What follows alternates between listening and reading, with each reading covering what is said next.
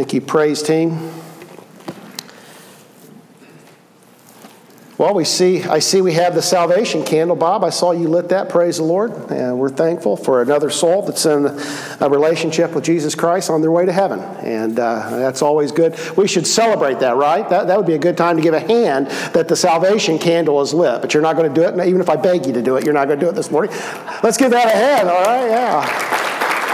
I think we need to celebrate, because that's what we're in the business of doing, is helping people find relationship with Jesus Christ. And the purpose of this series is to help us to be better at leading people in a discipleship process, talking about Jesus, having conversations with people.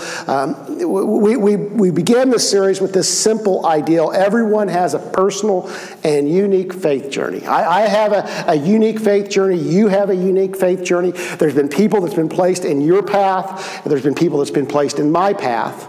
And one conversation at a time, we've been led into a relationship with Jesus Christ. And so as part of this series, we've been sharing different people's stories. And so we're going to share another story now. So my coming to know Christ was through a lot of different people, actually. I never grew up in church. I didn't have a family that was very religious. God was used as a fear thing, so you didn't do things because if you did, then you had the wrath of God to fear. It wasn't a loving relationship. It wasn't anything positive.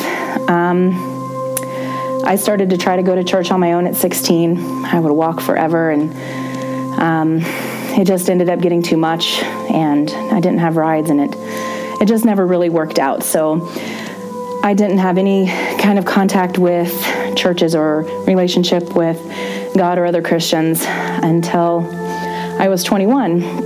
And that is when I married my husband, though we had been together and married for a few years. But that is when I became a Mormon.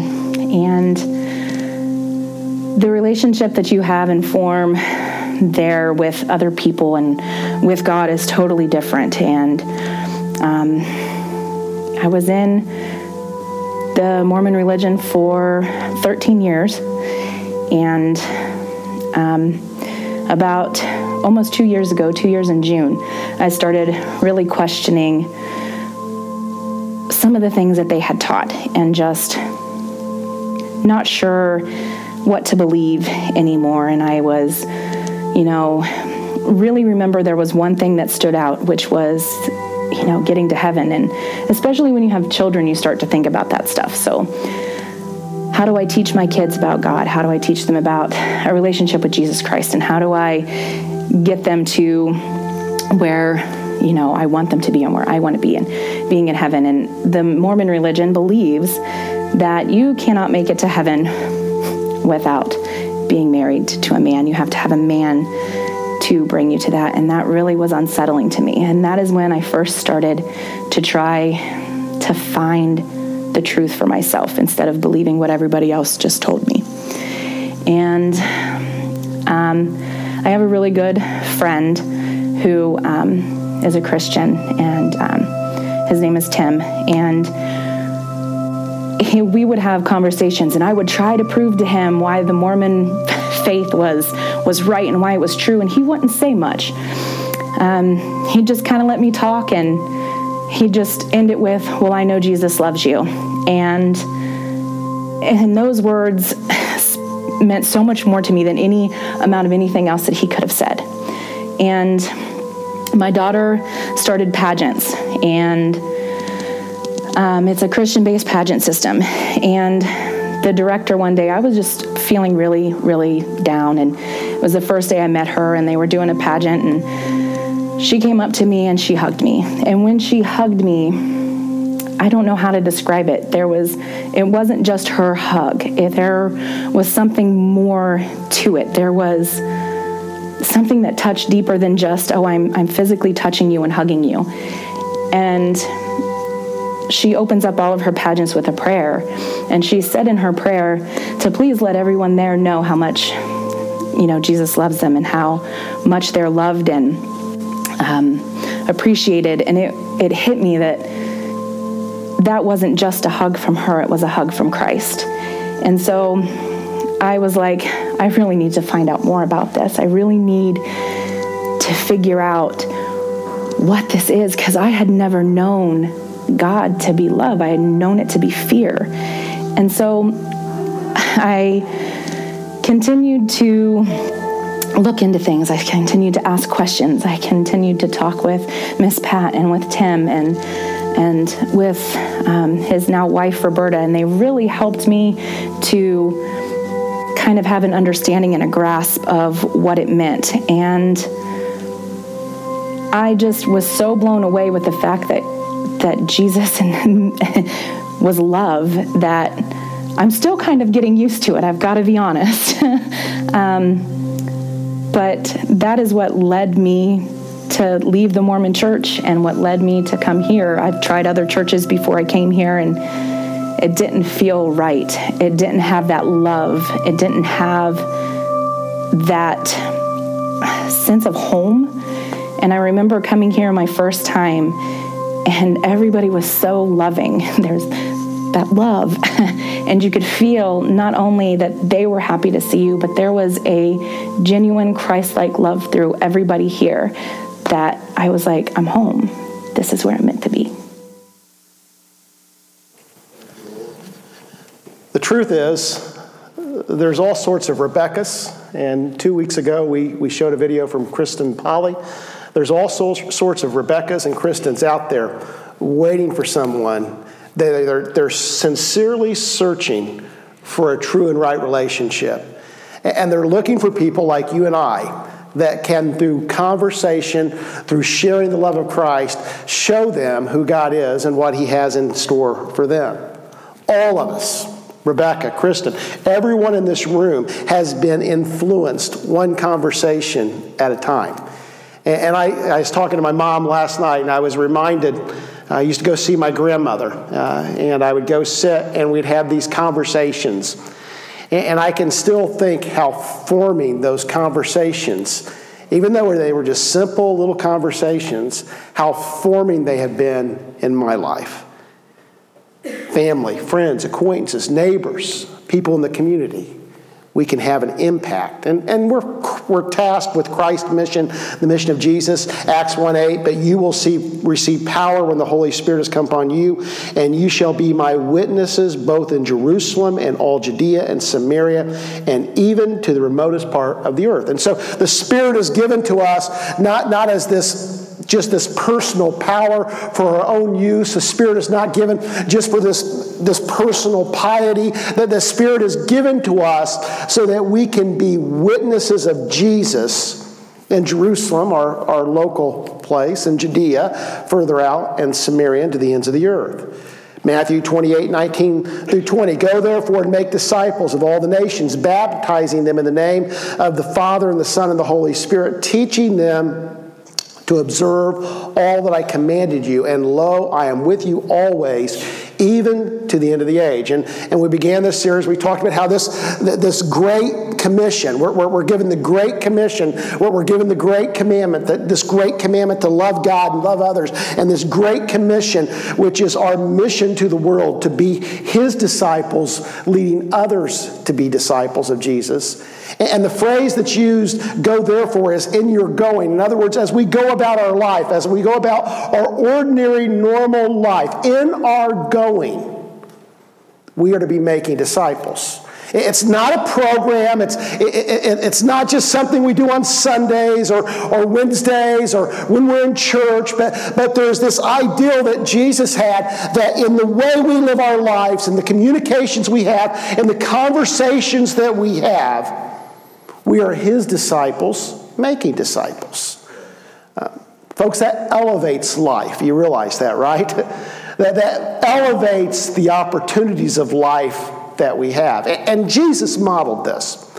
Jesus modeled discipleship in His going. And I don't know about you folks, but I'm fascinated by the conversations of Jesus and how Jesus in everyday, ordinary conversations and in extraordinary encounters and ordinary encounters, Jesus could transform people's lives. And I'm amazed how often Jesus listened in the midst of his conversations.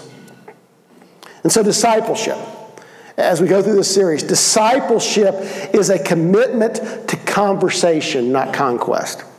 In other words, it's not about how many notches we can get on our belt. It's not about subduing someone to your way of thinking. It's not about winning the debate. But it's a commitment to conversation where folks can encounter this loving Jesus that encountered people just like that. Amen.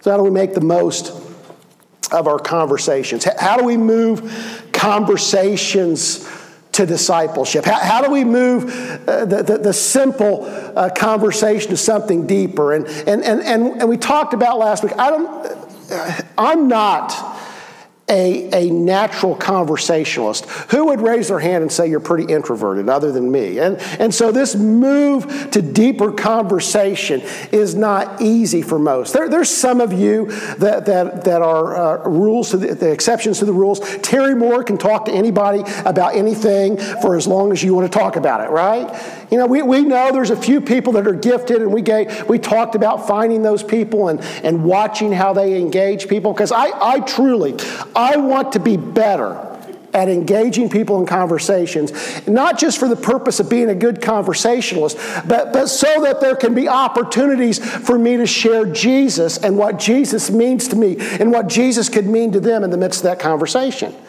And so how do we move through conversations, and how do we move it to discipleship? And I want to be careful here that this is kind of a formula, but I don't want us to see discipleship as a formula, that it's got to follow the same pattern every time, because it didn't always follow the same pattern every time, even with Jesus. Now, Jesus met people right where they were. It wasn't a sales pitch. So how did Jesus see and interact with people? And there's many relationships. Sometimes relationships, conversations are one and done, right? And I've seen God work in conversations like that. But think about the people who've been the most influential in your life spiritually. Most of them have not been one-and-done conversations, have they? They've been long-standing, one conversation at a time. No one wants to be a target. And that includes people that we are discipling and engaging in, but everyone wants to be loved. And true discipleship is born out of a genuine love and friendship. In other words, we don't just befriend people so they can become a sales pitch or a sales target, but we befriend and we love people because the mandate of Jesus is that we befriend and we love people. Amen. Discipleship is not just a conversion to your way of thinking of living, but it's sharing this most significant part of our lives, this relationship with Jesus. And so I'm going to look at a conversation that Jesus had with the woman at the well. I don't know. I think I've preached this. This is either my third or fourth series I've preached from John chapter 4, and I don't think I've preached the same series every time. That's the wonderful thing about God's Word, right? We can read God's Word, and there are so many ways that the Holy Spirit can speak to us through God's Word, and I love this little story. It's one of my favorite stories in the Bible, Jesus' encounter with the Samaritan woman. So we're going to work through this for the next 3 weeks. There's going to be a break in there for our generation service, which I hope you're getting excited about the generation service. October 29th, one service, everybody together, 10 a.m., okay? October 29th, what time's the service? Okay, 10 a.m. We're going to have a service that it's going to incorporate older folks, younger folks, kids. There's videos from many people, and I've looked at what Kim and Josh has done. You will not want to miss it. I'm telling you, you won't want to miss it. And then we're going to go eat together. And if you like to eat, say amen. Yeah, more of you like to eat than that.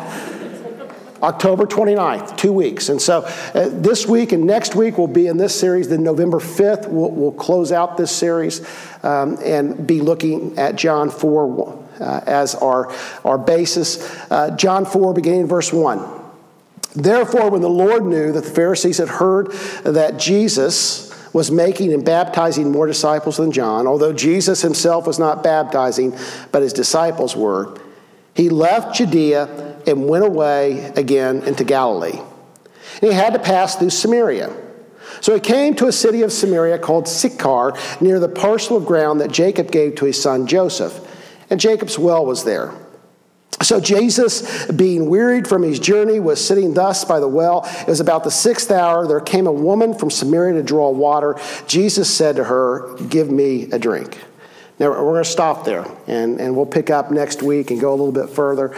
But I want us to stop right here and look at this engaging of this Samaritan woman. Now there are several things that I think are important to consider as we look at this circumstance. The first thing that we need to look at and see is that Jesus saw the holy opportunity despite the preoccupying circumstances.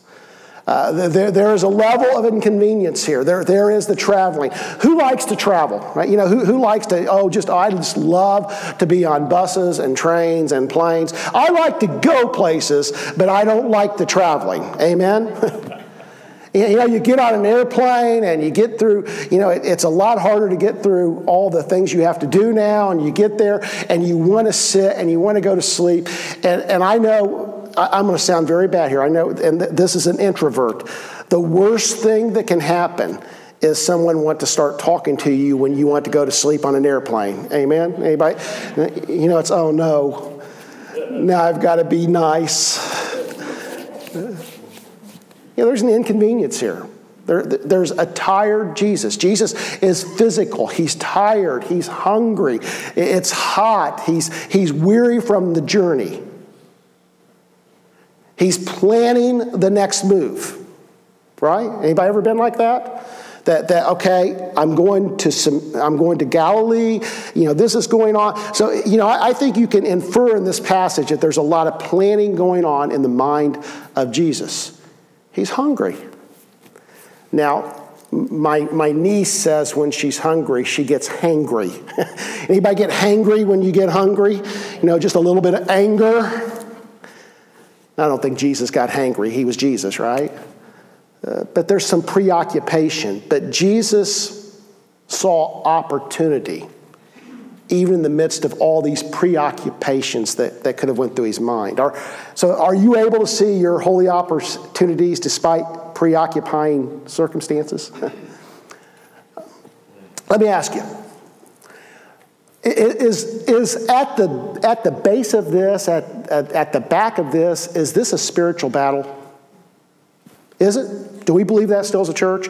That at the base of this, that there is an unseen war going on in our life that affects our physical. Our physical is not the main battle. There's a spiritual battle going on all around you.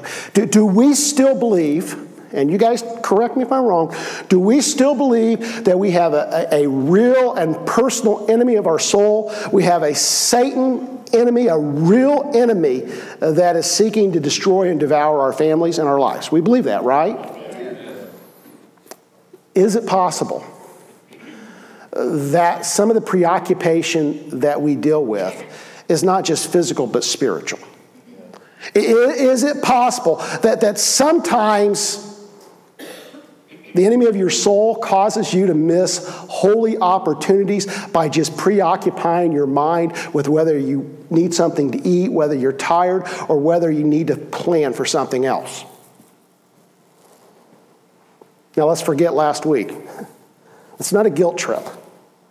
But I think we have to have the realization that these conversations, these holy opportunities that we have all around us are eternal opportunities. They are significant. They have meaning. That all around you last week were people like Rebecca that had never understood or seen who Jesus really was. And when we miss those opportunities, we miss eternal opportunities. So what about this week? When you come home from work and you're tired, and your kids or your spouse seem to be a nuisance. I know nobody ever thinks that. Or at work, or at church, or at the restaurant today, or in your neighborhood, or at the park, or wherever you find yourself. So how do you avoid preoccupation? Because I think our natural bent is that we become preoccupied. I think the natural bent of people are to be self-occupied. Amen?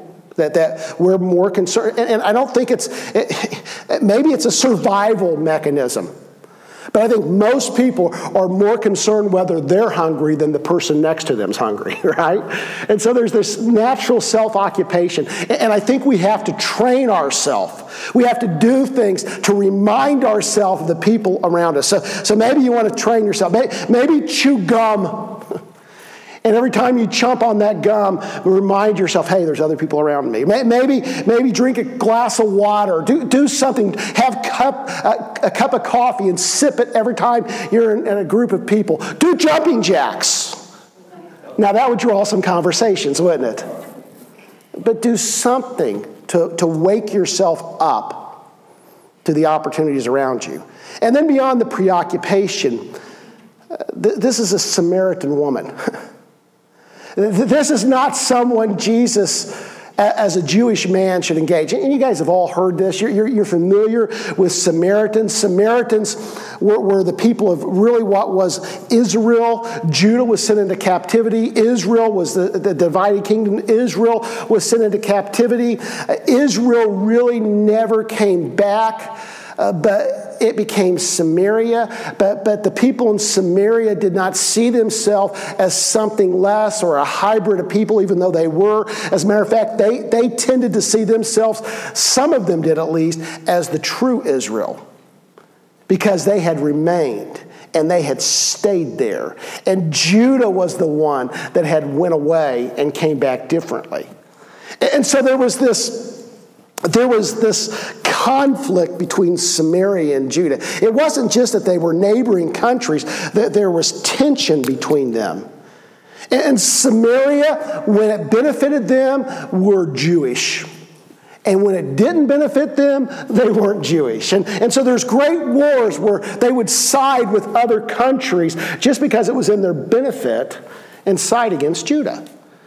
And so some Jews hated Samaritans. They couldn't stand them. Couldn't tolerate it. Wouldn't be with them. And this is a Samaritan woman. As a matter of fact, most of the time, if they had time, they would bypass Samaria altogether and take a long way just so they wouldn't go through Samaria. And she was a woman. Jesus, as a man, a Jewish man, would pray, and one of the things that he would thank God for was that he was not a woman. And let me tell you, anytime I go to a sporting event and look at the restrooms and the ladies' restrooms compared to the men's restrooms, I say the same prayer, right?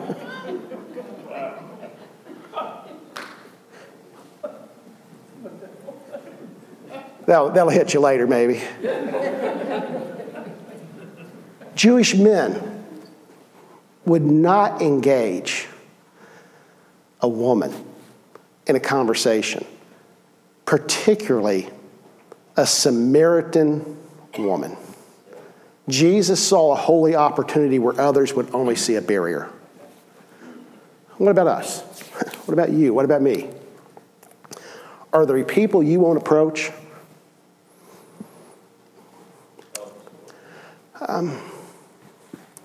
And I want to be careful here because I don't want to further any prejudices. I don't. But you know this. Are there people in your mind that they have certain characteristics, or if they're doing certain things, or they look a certain way, or if they speak a certain way, or they, maybe if it's somebody that doesn't drive a Honda, that's a safe. You won't approach them. And I don't know who that might be with you, but you do. I practiced law for 14 years, and I practiced law in downtown Dayton. And I represented every race, almost every nationality you could think of. I represented people that were rougher and people that weren't rougher. And, I was East Dayton, West Dayton. If you know anything about Dayton, East Dayton and West. East Dayton's Appalachian, West Dayton's is the African-American population, too diverse. And I served subpoenas and I represented people all over Dayton. And you know what I found? Most people, not all people, there's exceptions to every rule, but most people are willing to engage in kind, non-judgmental conversations. I don't care what they look like. Most people will have kind, non-judgmental conversations with you. But the key is non-judgmental.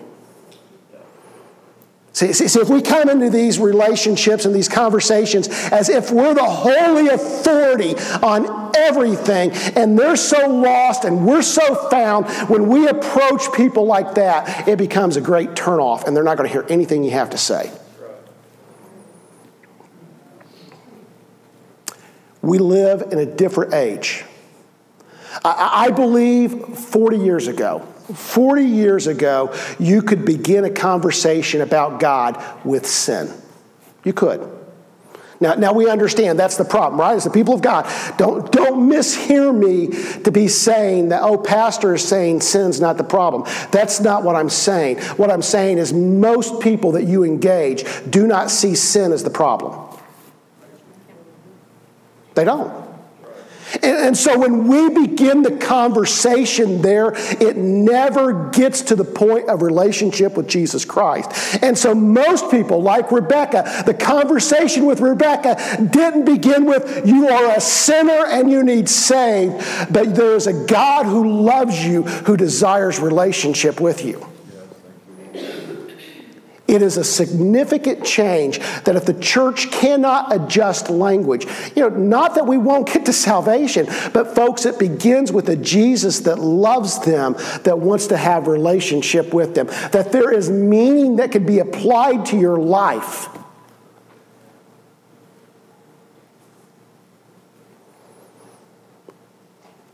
We need to know who we're talking to. When we have conversations, we need to understand where the conversation starts. And I don't know how we can do that without listening. Jesus approached people where they were. I think we talked about John 3. We have John 3, and this is Nicodemus, the spiritual leader. And then you have John 4, who is the Samaritan woman. And the dynamics of the conversation are completely different between John 3 and John 4. Jesus begins John 3. What's John 3:3 say? Oh, you guys, we're going to have to go to basic Bible class.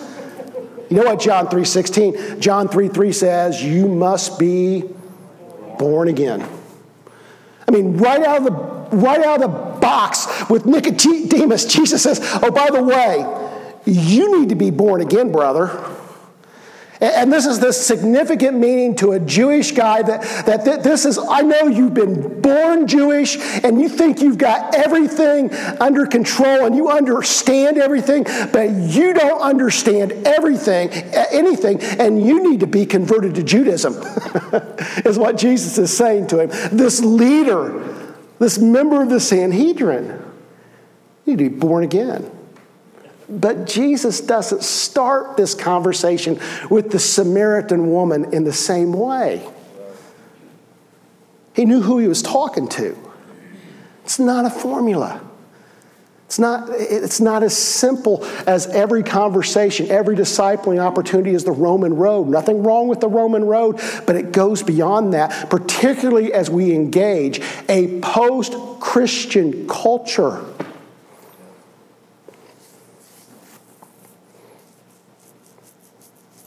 Do you see the holy opportunities or the barriers?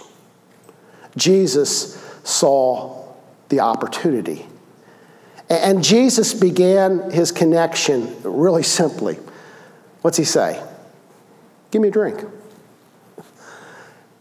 I've been amazed that Jesus could take an ordinary conversation like this and it turns into something completely extraordinary. And it's only by the Holy Spirit's work and Jesus' listening that it happens. Amen. Give me a drink. In the physical world, over and over, Jesus encounters people in their physical world. The miracles, the healings. These are encounters in the physical world. He turns water into grape juice or wine. Where, I'm sorry, in Nazarene it's easier to say grape juice. Turns the water into wine. Physical world. Zacchaeus. What's he tell Zacchaeus? I'm going to your house for tea. Peter, let's go fishing. Over and over, Jesus encounters people in the physical world. And I believe if Jesus begins the process there, we should. See, spiritual conversations begin in our physical world. Well, where can we connect? OSU football, right?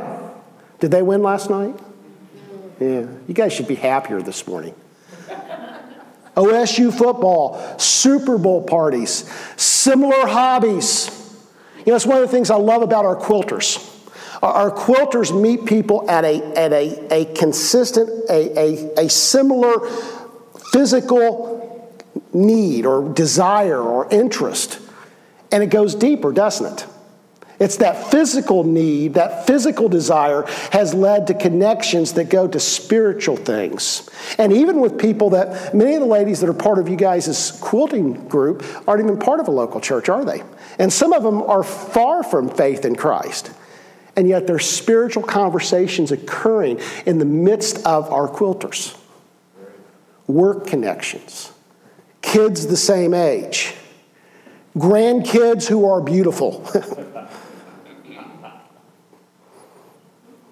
Sickness in the family. You want to connect to somebody in a time of need? Sickness in the family. Financial concerns. Our Fall Fun Fest. Last plug. You know why it's the last plug? Because next time I preach, it'll be done. But our Fall Fun Fest, these kind of activities is your church's opportunity to connect with people in the physical world, to begin these spiritual conversations. And it's significant, not because you'll be here and you'll see people you don't know, but I think it's significant because you'll see people here you do know. That you'll see your neighbors, that you'll see people who are classmates or were classmates. You'll see former classmates with their kids and their grandkids, and it will give you an opportunity to connect in the physical world and begin to share the love of Christ. Now, we're not doing this simply for notches on our evangelistic belt. Jesus didn't encounter people just because he wanted a list of people in a book that found salvation, but he understood that life was found in his Father.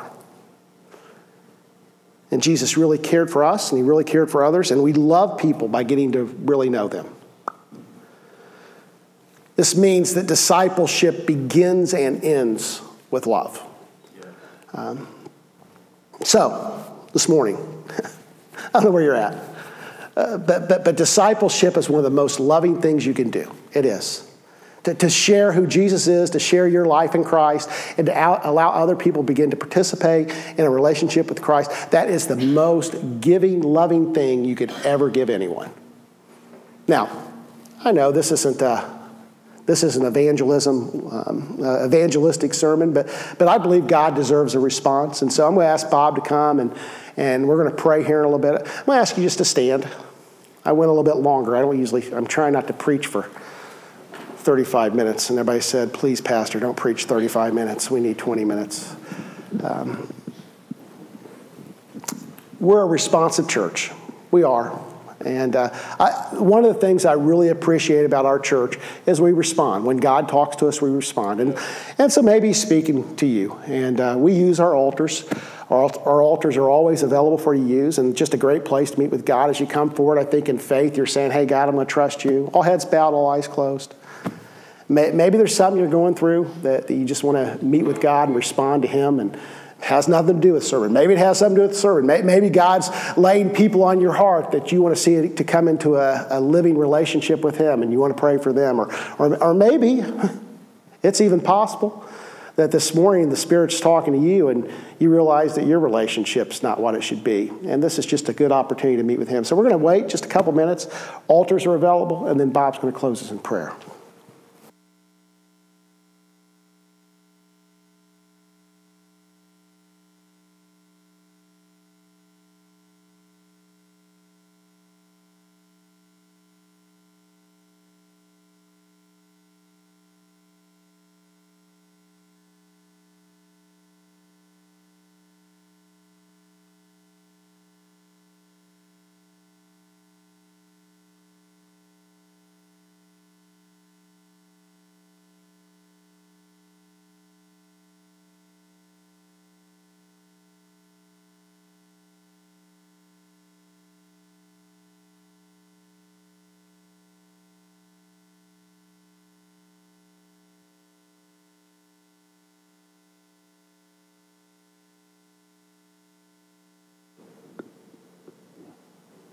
Father, sometimes the best conversations that we have with you is when we don't say anything, but listen to your still small voice.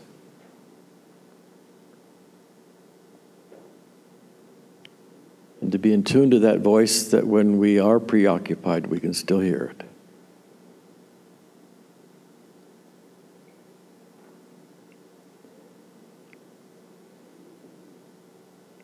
Speak, Lord.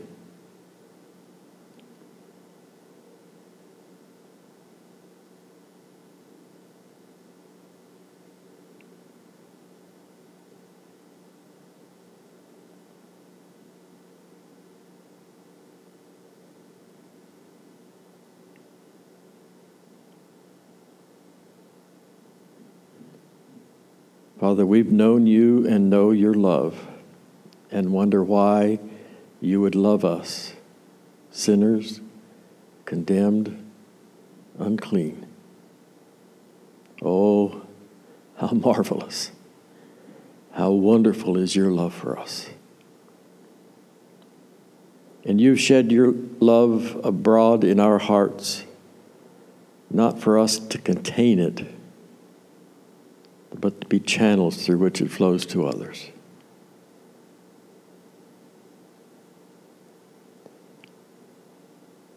Really, Lord, help us to be sensitive to those who need to know that we care and that you love them and that we love them.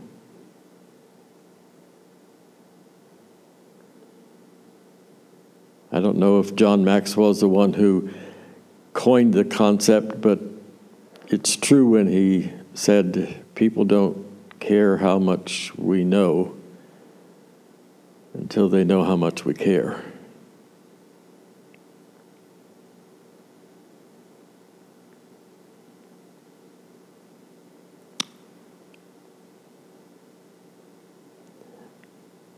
And we know how much you care.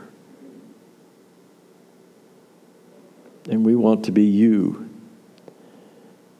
your hands that are extended, your arms that enfold, your ears that listen, your eyes that see beyond the surface.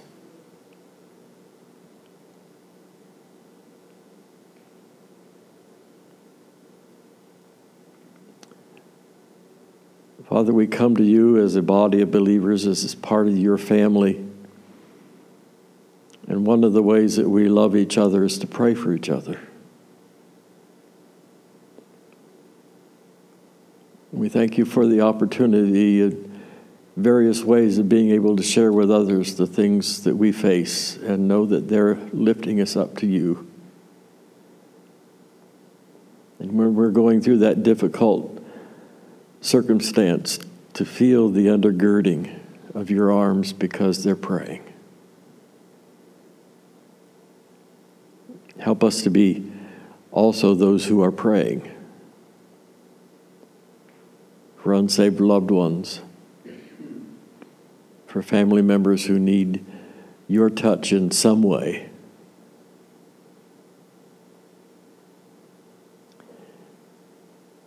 And Holy Spirit, when you bring someone to our minds throughout the day, help us just to stop, even if it's for a moment, and lift them to you.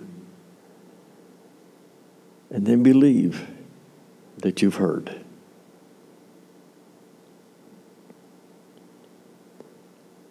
The physical needs that are listed in our bulletin are many and different, and you're greater than all of them. And once again, we lift them to you. We know that we're not heard by the number of times that we ask or how many are asking, but you respond to our faith. And it's our faith that brings us to you, knowing that you're able to do far beyond what we can even ask or think. But Lord, sometimes we need to have your word. This is what I want to do. Ask me for this, and I'll do it. The word tells us that if we ask anything according to your will, we know that you hear us. And if we know that you hear us, we also know that we're going to receive the petitions that we've requested of you. Hallelujah. So like the disciples of old, in many situations, we say, Lord, increase our faith. So we thank you for what you're doing in all the physical needs, all those that have to do with relationships and finances and work and on and on. You're working, and we thank you. Now, Lord, we're about to go from this place to the world where you have placed us. Help us to go aware that there are people who need to be loved, and that we can let your love flow through us to them. And then love is made perfect. We praise you and bless your holy name through Jesus, your Son. And all God's people said amen. Amen.